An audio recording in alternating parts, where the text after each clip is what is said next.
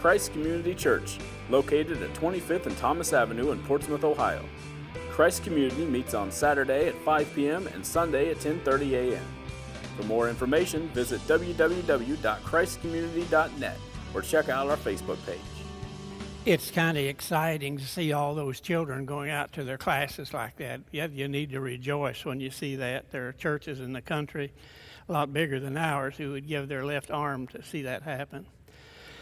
Before we turn to the subject of the New Testament church, there's a few things I want to run by you.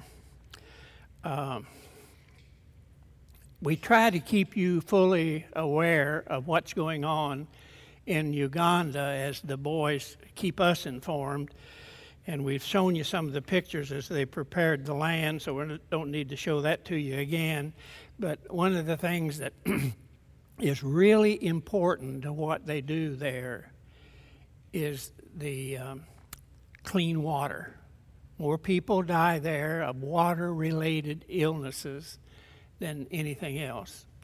And so I thought you might like to see the 2 or 3 pictures that we have of what the water well looks like and is fully functioning, and people in the community are now using it if they're ready to show you that. That's what the water well looks like. And see the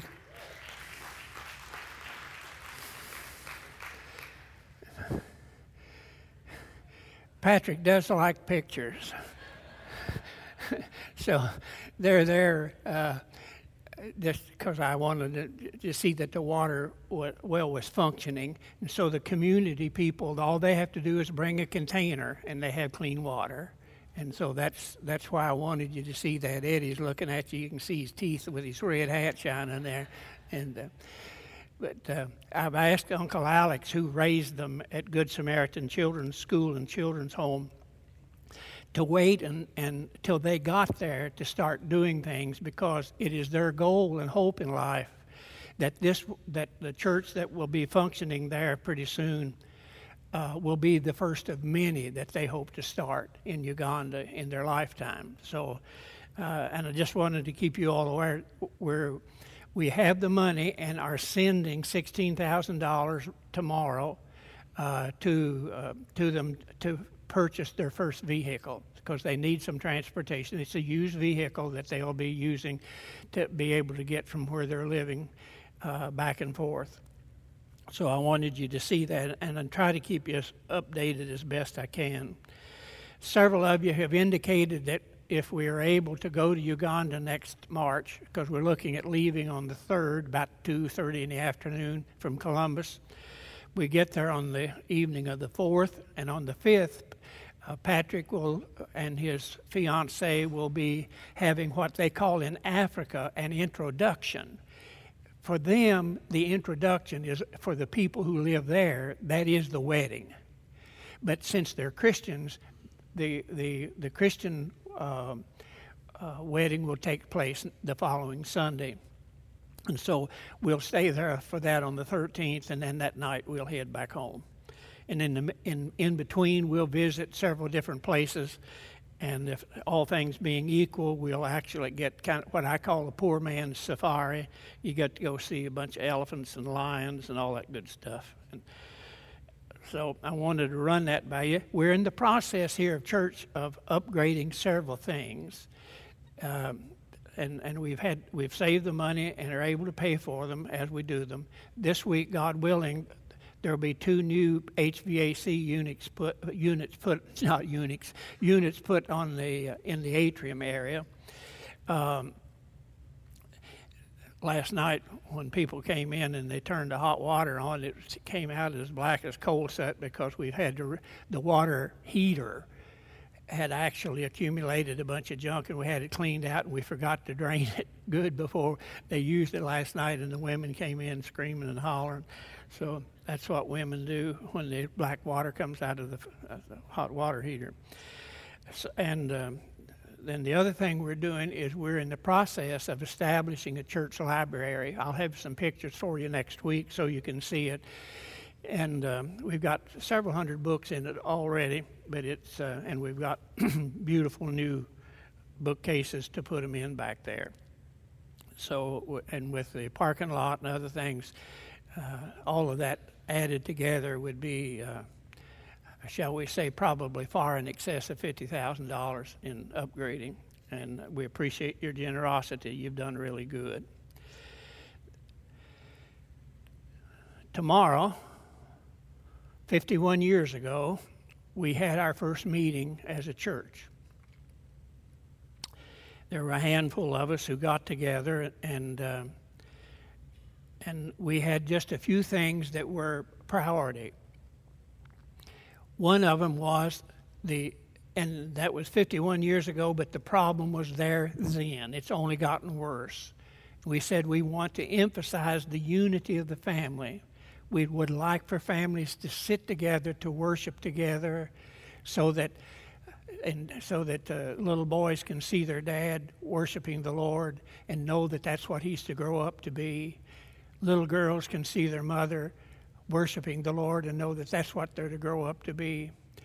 See, the breaking up of the home has really been a tragedy for our kids growing up. I've tried to have fun with it off and on, and I paid for it when I got home, but trying to laugh about why couples should stay together, because most of the reasons why people divorce have to do with individuals who are always sometimes there's always the tendency to blame the other person, and nothing is ever accomplished. When people come to see me with marital problems, the first time they come, they get to say anything they want to. They can talk about their spouse, and to be very honest with you, I don't pay much attention to it, because you can't change your spouse. You can make them mad or madder, but you can't change them. And so what is required when you come for counseling at my house, after the first session, the only person that you're allowed to talk about is you. Because until you turn the light on yourself to see what have I done and how can I be better, nothing will ever get better. And both the husband and the wife have to do that. And it's the same thing with when there's teenagers wanting to start war at home, and most of them do at one time or another. You have the same thing until that teenager is willing to turn that light upon themselves to see what they have done to create that stress in the home. Nothing is ever really accomplished. You can threaten to beat them with a stick. Doesn't help any, but you can threaten it anyway. I did. So we emphasized, and the need is still there for strong families. You see, the family existed far before the church. The first thing that God did with humans is to put together a family. That should be number one in your priorities. How do we keep good communication? How do we develop spiritual strength within our home so that when trouble comes, we're ready? So that was how we started. And we also started, believe it or not, and we'll get to this in a minute, we started with really excellent music. Ralph Harrison was a tremendous musician, and he handled that for us. And the singing at church at times, when we were using the Seventh-day Adventist building, was so good that they didn't want me to preach. Now, so if you want to get to the place where you don't have to listen to me, you know what you have to do. The text that we have, Matthew wants us to talk about the New Testament church. And we're talking about the principles that God laid down for the origination and the function of the New Testament church. Israel existed to make the world around them aware that there was one God and who He was. The New Testament time came along, and the Old Testament law then became something of the past, and we were emphasized that we're saved by grace. We'll talk about that in a minute. And what really it boiled down to was this. In the Garden of Eden, Satan stole God's creation. When God created it, the Scripture said He looked at it and said, this is good stuff. Even when He created man and woman and placed them there in the garden to be gardeners, that was their job, He said it was good. But Satan stole that from Him, and the church is here to get back everything we can that belongs to God and to give it back to Him. And we start, believe it or not, with ourselves. We give ourselves to God for Him to use in achieving His purposes. We'll talk about that some too. The New Testament church was a church that was filled with the Holy Spirit. Now, there's a difference between what took place in the Old Testament and what takes place in the New. In the Old Testament, the Spirit of God didn't indwell many, if any, people. God would give people, probably the one that you would know best would be someone like Samson, who was an ornery cuss. But God was using him to preserve Israel and to keep it from being overrun by the Philistines. And so what would happen is the Spirit of God would come upon him for the purpose of carrying out what God wanted done. And when the task was over, the Spirit of God withdrew. But in the New Testament era in which we live, when an individual repents of their sins and comes to the Lord, and we bury the old guy, we call that in baptism, we bury him and he's dead and gone and you're a new person. And that first breath that you have when you come up out of the baptistry is indication of the fact that the Spirit of God is inhaled into your very being with this promise that's in the 13th chapter of the book of Hebrews, that He'll never leave you nor forsake you. So the difference is, you see, in the Old Testament, God came upon and then would withdraw. But in the New Testament, He comes within us and stays there. Even though at times we have a tendency to think, God isn't there, but we're allowing our feelings to overcome the promises of God. Because there are times in our life when we know that we're not behaving too well or not feeling too well, where we think God has just up and left us. But you're basic on your feelings rather than on the Word of God. Because when you look at this in the 4th chapter, start down at verse 31 of the book of Acts, it says, after they prayed, the place where they're meeting was shaken, and they were all filled with the Holy Spirit, and they spoke the word boldly. I guess that's where Megan gets her bold movement. I don't know. If it did, it worked on her. She's a bold little booger. So what happened then, you have 3 different words that are used in regard to the Spirit of God, each of them emphasizing a different thing. If you look at your outline, you'll see that in 1 John, 2nd chapter, there's a lot of talk about the anointing. The church today on television and other places really abuse this. What you need to know is there's one anointing for the Christian. That's it. When David was a little boy in the Old Testament and Samuel came from north of Jerusalem down 5 miles south of Jerusalem to Bethlehem, he looked at his daddy named Jesse and he said, Jesse, I need to see your sons because I'm going to anoint one of them as the next king of Israel. The older brothers went by and he said, is this it? He said, no, I got a kind of a little runt out here looking after the sheep. He said, bring me the runt. Us little guys always get elevated. So he brings him in, and he has a cow horn here full of oil, olive oil. He pours that oil on his head, and he says, you're to succeed Saul as the next king of Israel. He was anointed, which meant that he had been selected by God, and that God was going to equip him with the presence of His Holy Spirit to carry out his assignment. That's exactly what it means. And so that's the reason this word anointed is used, because they were all familiar with the word.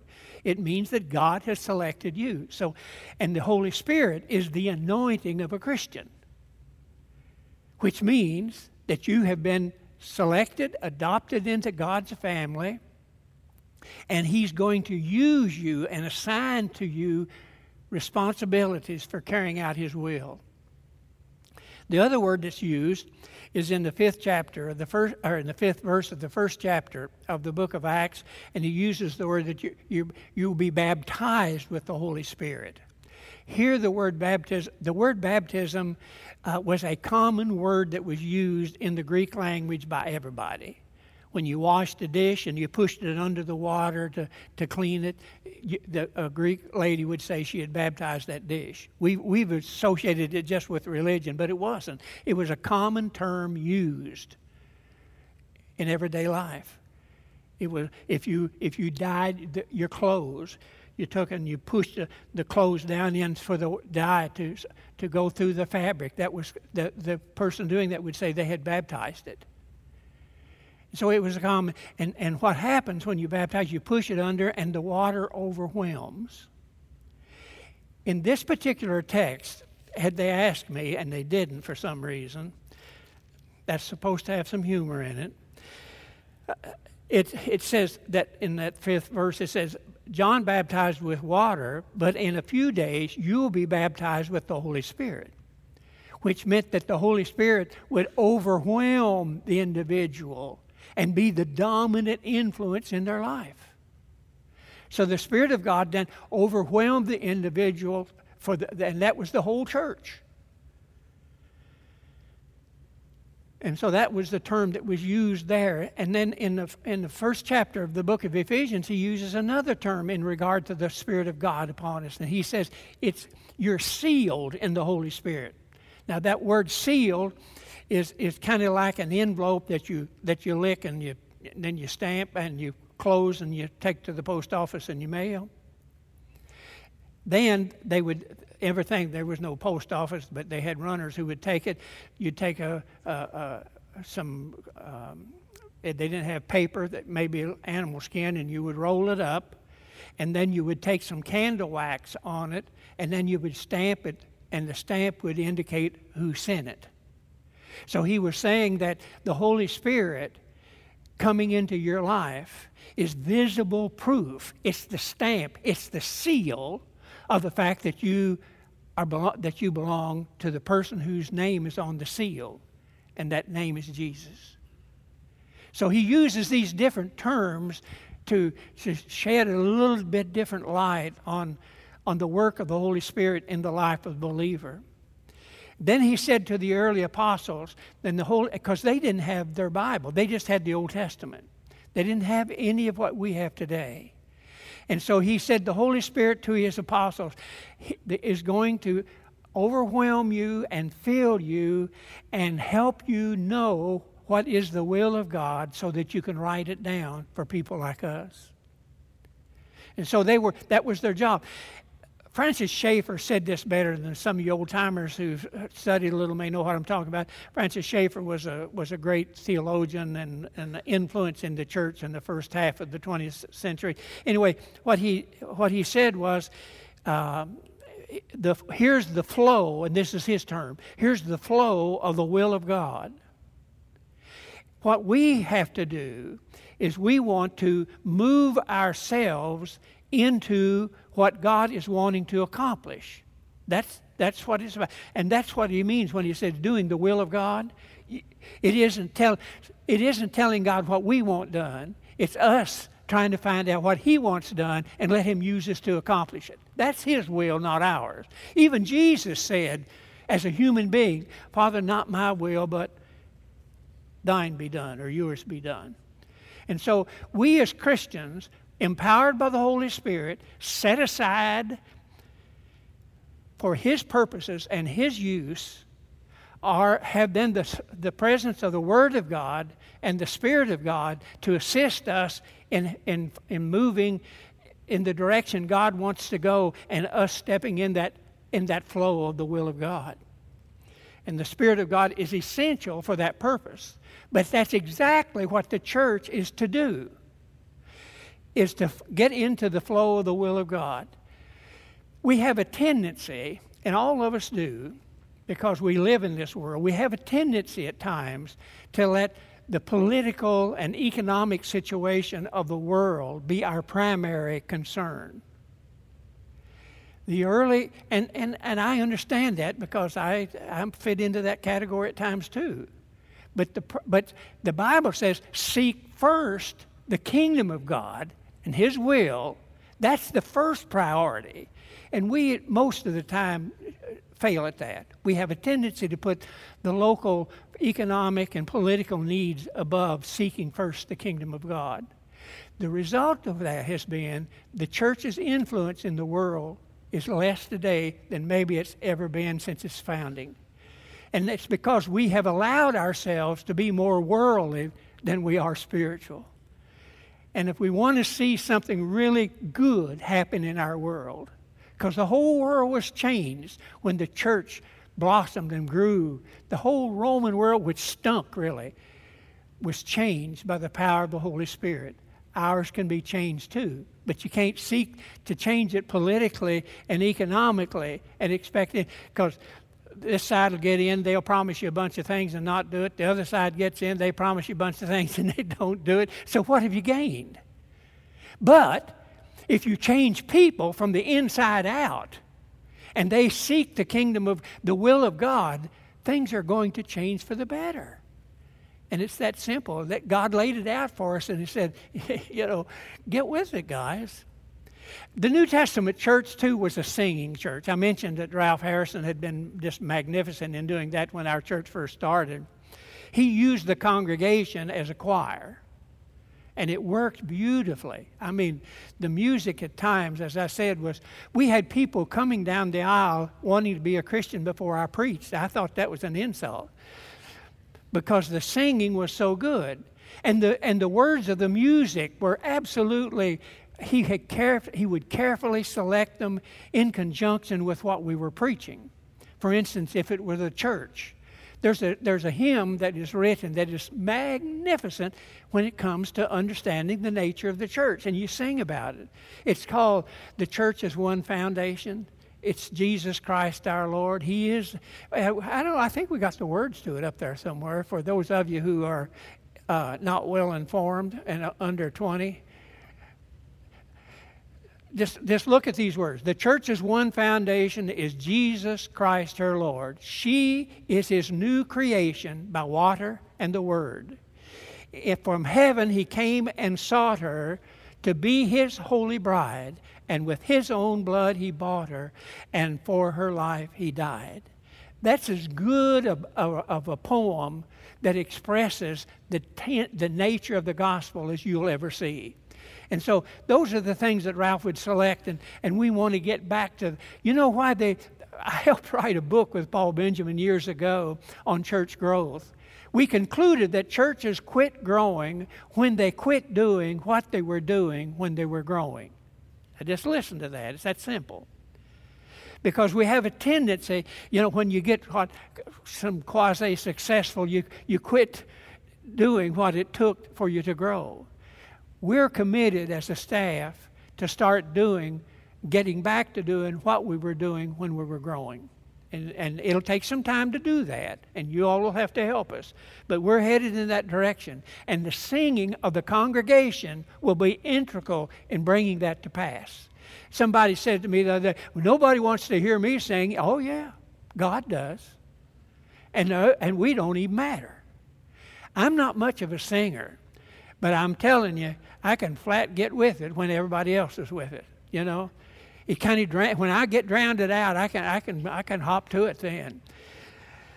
And I think all of us are that way, and we need to look forward to the day when we just literally lift the roof in praises to God, because singing is you telling God what's on your heart and praising Him for it. And it doesn't matter about the circumstances of life. We have a tendency to, as physical human beings, we don't mature enough or haven't because we still let these circumstances be the primary thing in our life, and the result is usually unhappiness. But the early church, the Apostle Paul and Silas when they were in prison, is an excellent illustration for that. These guys were thrown in jail And they were falsely accused. So you can see they should have been just whining and saying, oh, they didn't do me right. And these suckers were singing and praying in jail. Now, it isn't like the jails today. Our jails today are just a pretty nice Holiday Inn, you know. And the guys have it pretty well. Food is free, da-da-da-da-da. The jail then, if you were to go to Israel with me, there's that right close to the Temple Mount, there's a church building there, and the image of it is it's the church building that's built over the place where they said that the rooster crowed when Peter messed up and denied the Lord. And that church building covers a jail. You have to go down 3 layers of steps to get to where the jail was, because the jails then were like a well that had been dug down. And at the bottom of it, they would dig out little places where they could lay. The only way they got food and water was whoever's in charge to put it in a bucket and drop it down to them. And if you didn't behave very well, you didn't get any buckets. And so those things were just awful. They were pits, literally pits.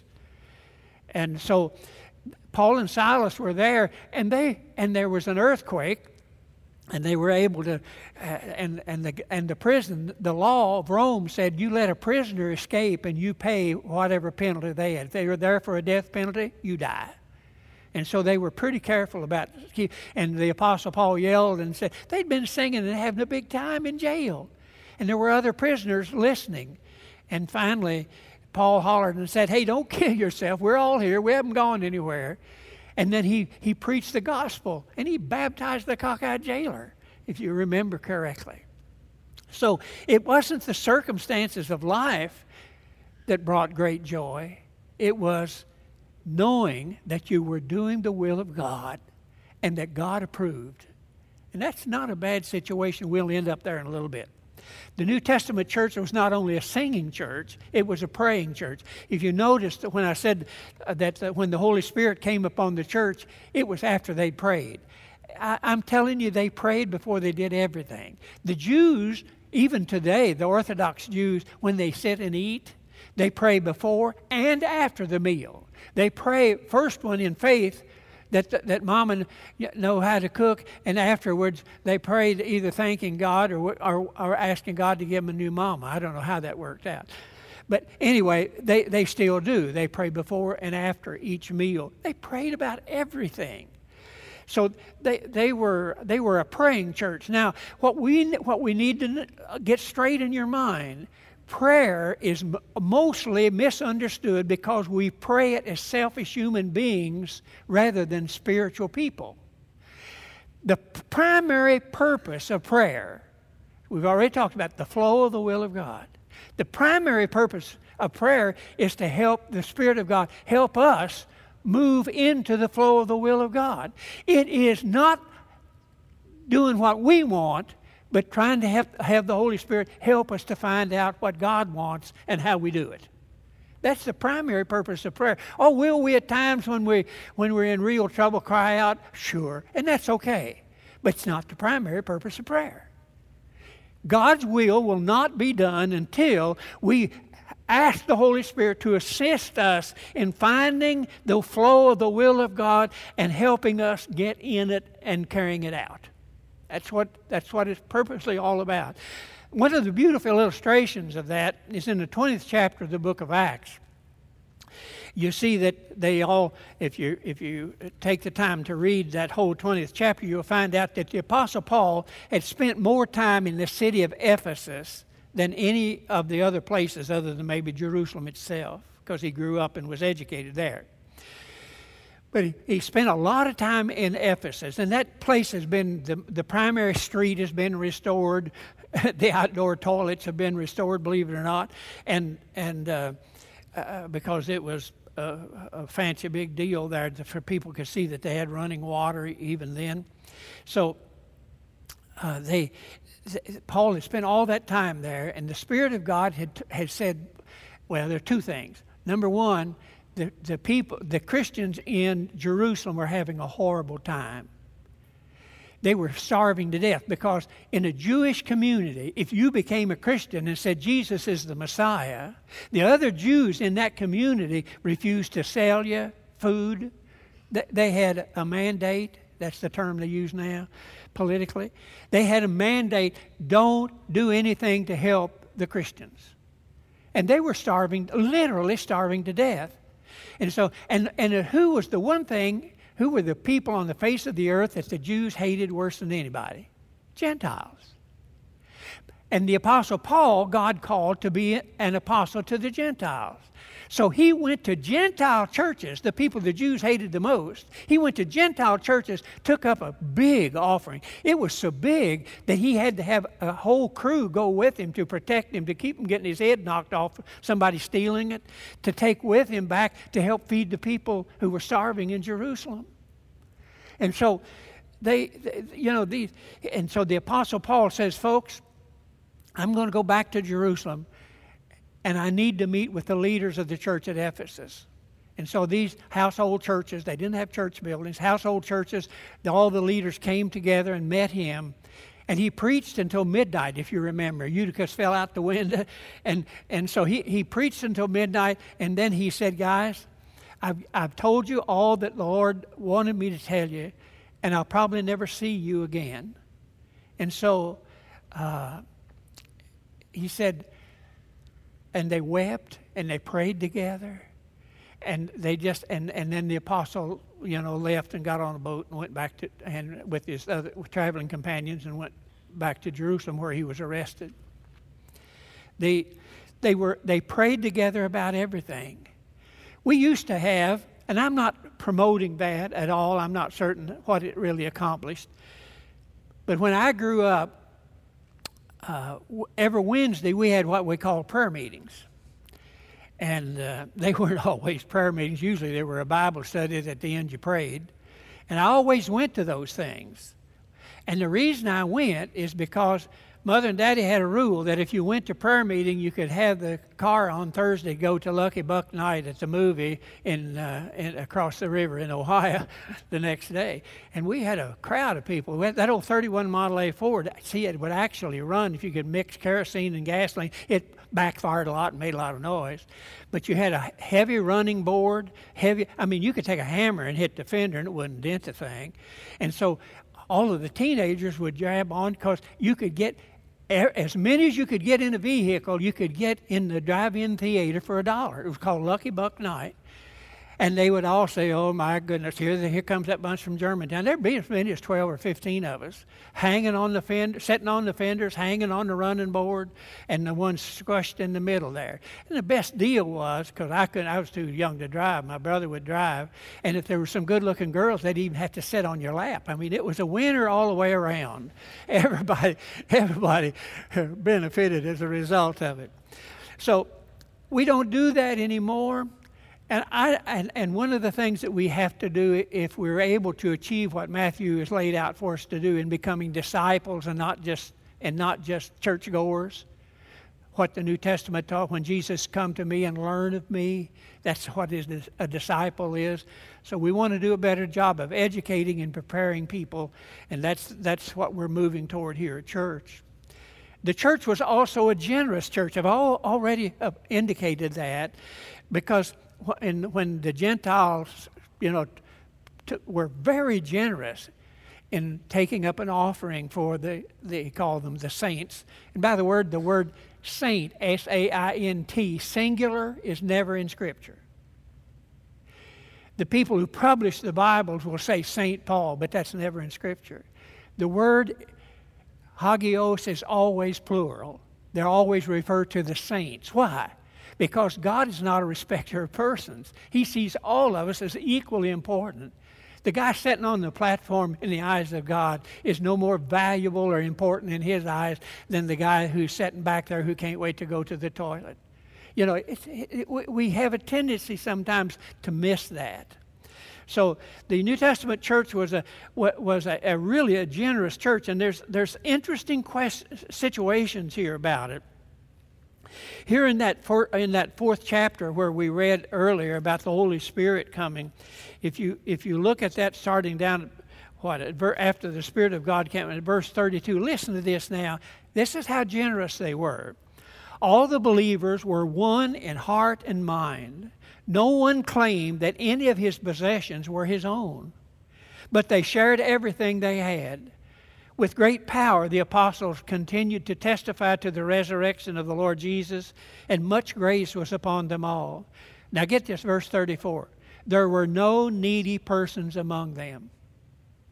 Now that doesn't say we have people call here every week. Can you help me? Can you help me? Can you help me? One thing we do not do is we do not help with transportation, with vehicles. If you've got a broken down vehicle, you better get you some new shoes, because if you expect us to help you, you're going to walk. You just can't get into that. That bucket has got a hole in it. It's nothing that can be. We do not get there.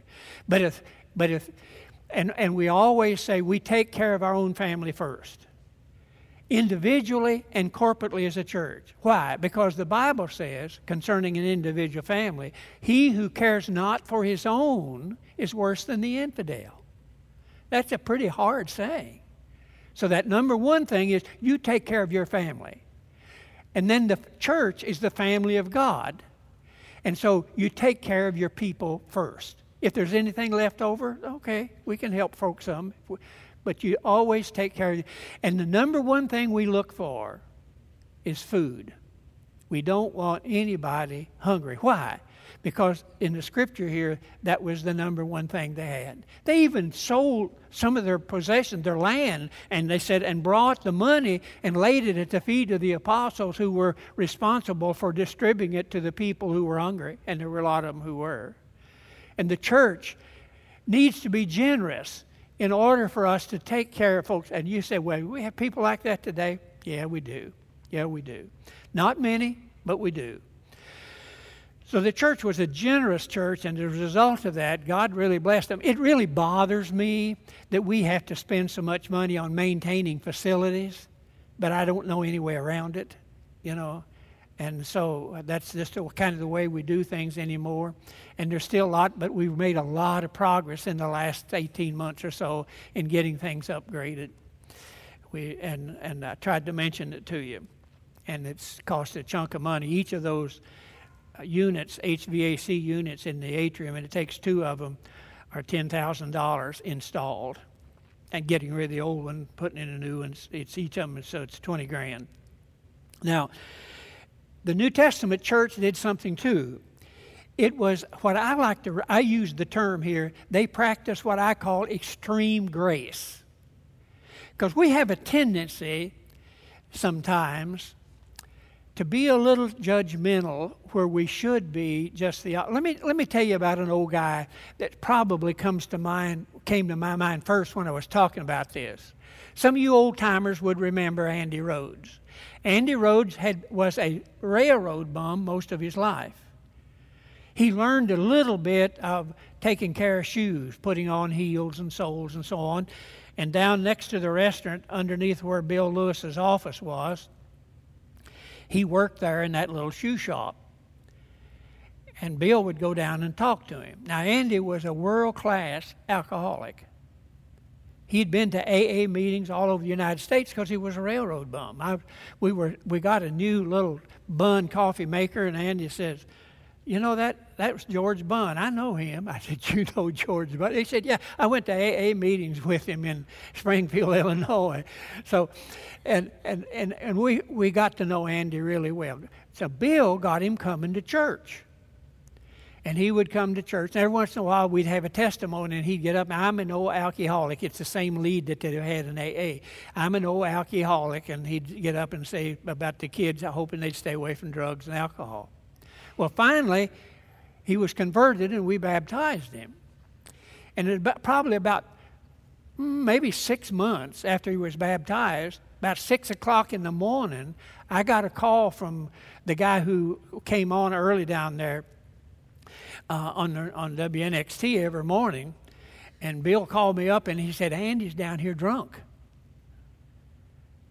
Now here's a guy that had been baptized, alcoholic, whatever reason, he was now fallen off the wagon. He was drunk as a skunk. And he said, I got to go on the radio here in a few minutes. So I called Ernie Kennard. Ernie lived downtown. So Ernie goes up and picks up Andy. Then they come to the house and pick up me. And I said, Andy, you need to go get dried out. He said, I'm not going anywhere till I get a drink. Because his hands were already shaking. He probably hadn't had anything to drink after midnight or whenever. And I said, what do you need? And so over here on 23, just when you go head up 23, there used to be a whiskey store there. Vince Tovine had a place there where they sold alcohol. And so Ernie drives up there, and I said, Andy, what do you have to have? He said, I need just some cheap wine. I said, okay, well, what kind? I don't know anything about wine. He said, get my Wild Irish Rose. Now, that's really good stuff. I said, what does it cost? He said, I think less than $1. It costs 69 cents for a little bottle. So I go in and get it. Now, here's your preacher going in there purchasing that. I take it out, and I give it to him, and he said, you'll have to open it for me. I can't hold it.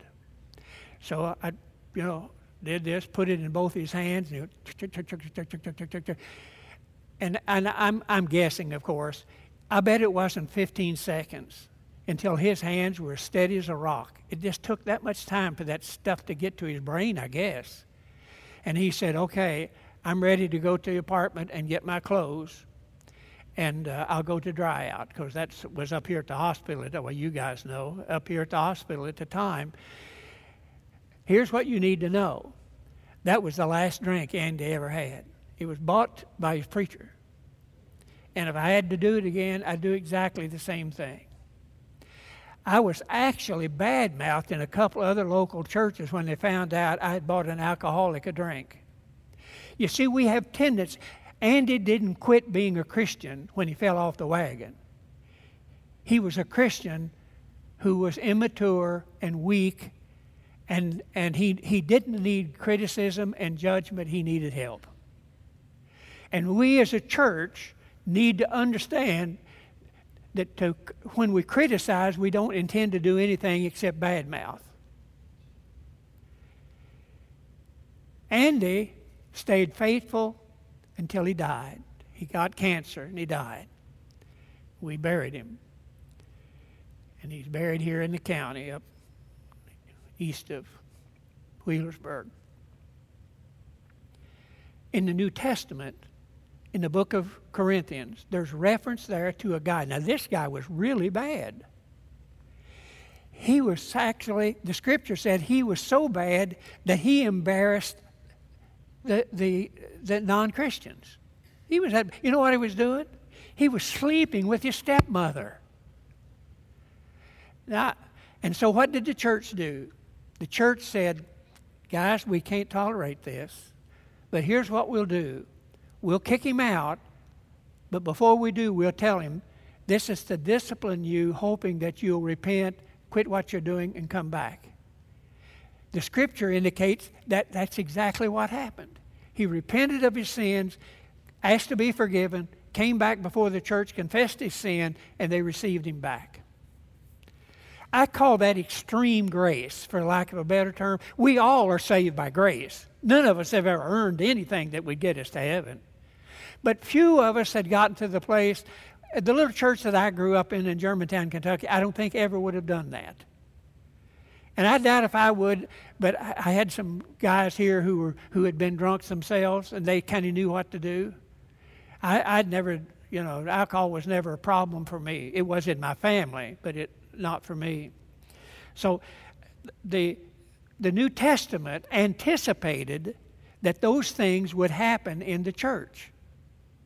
The New Testament anticipated that there would be circumstances in the church. We're not talking about people outside. We're talking about people who were born-again believers in Jesus Christ will at times do something stupid and need forgiveness.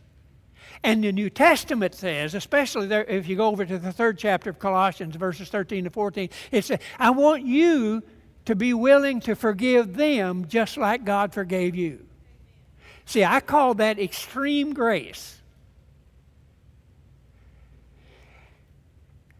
And it takes a mature believer to get to that place. But folks, that's what we were called to do.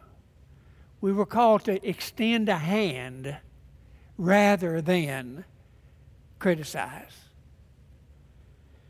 So the failures are always going to be there. If we have a revival and 100 people come in here, we're even going to have probably some homosexual people. Because I know, I don't have to guess, I know that there are homosexuals who have come to Christ, have left that lifestyle, gotten married, have children, and are doing wonderfully well. I can't use their names without their permission, and I'm going to have their permission. But I'm here to tell you, because we've had problems in our church here. We had a young girl that was really a good athlete that was seduced by her coach. And she thought, well, I'm homosexual now. And today, last I heard, she was living in Oregon in a homosexual lifestyle. Any of you who have children who are in, especially the girls I feel I hurt for more, please be careful with them, because the homosexual people are really active among the girls in athletics. And I can name a half a dozen probably from memory who have been seduced or have been attacked by their coach. Please do not allow your little girls to be in a position where they're not chaperoned by people that you know and trust. Now, I hadn't intended to say that, but I'm glad I did. But I'll get letters. Now, what we need to understand, folks, is that the church, when it functions as the Lord laid out for us, when we do more than just sit and put a few bucks in the bucket and go our way, but when we actually are in the business of seeking the flow of the will of God and moving into that will and going on to it, the church is a thing of beauty and real joy. Let me tell you, here's how you get, the Scripture talks about there was joy among them. Where did that come from? Because they were in a horrible atmosphere. Where did that come from? Let's see if I can illustrate it this way.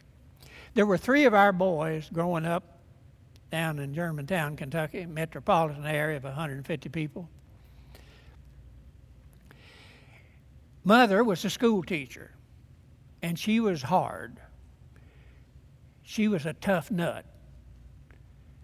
She expected perfection, and you were punished if you didn't get it.